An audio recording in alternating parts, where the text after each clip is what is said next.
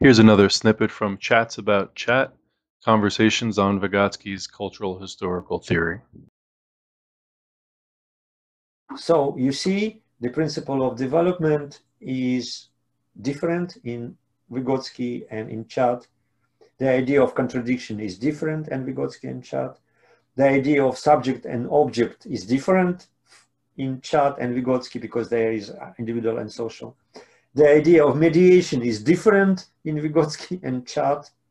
Okay, so, and now my question is,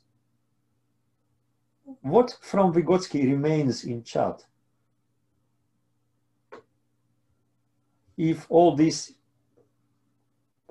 aspects are different, on what degree then Chat really has a connection with Vygotsky? I cannot find anything from Vygotsky in Chat. Only saying that we are developing Vygotsky, we are third generation of Vygotsky. That's it. That's the only argument. Because if you look deeply, as we try to do it now, we took most important characteristics and we see that there are different.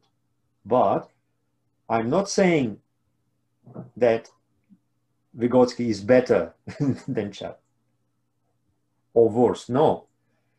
These different theories are different theories of different things. Vygotsky theory is theory about development, psychological development.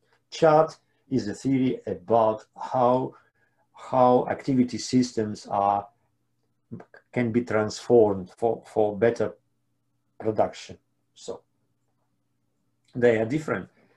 And this theory, Vygotsky, works very well in this field. And Chat works very well in its field. But the fields are different.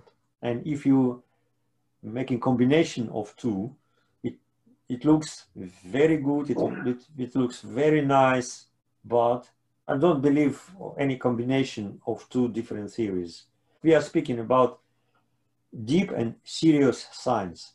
We are speaking about being theoretically coherent.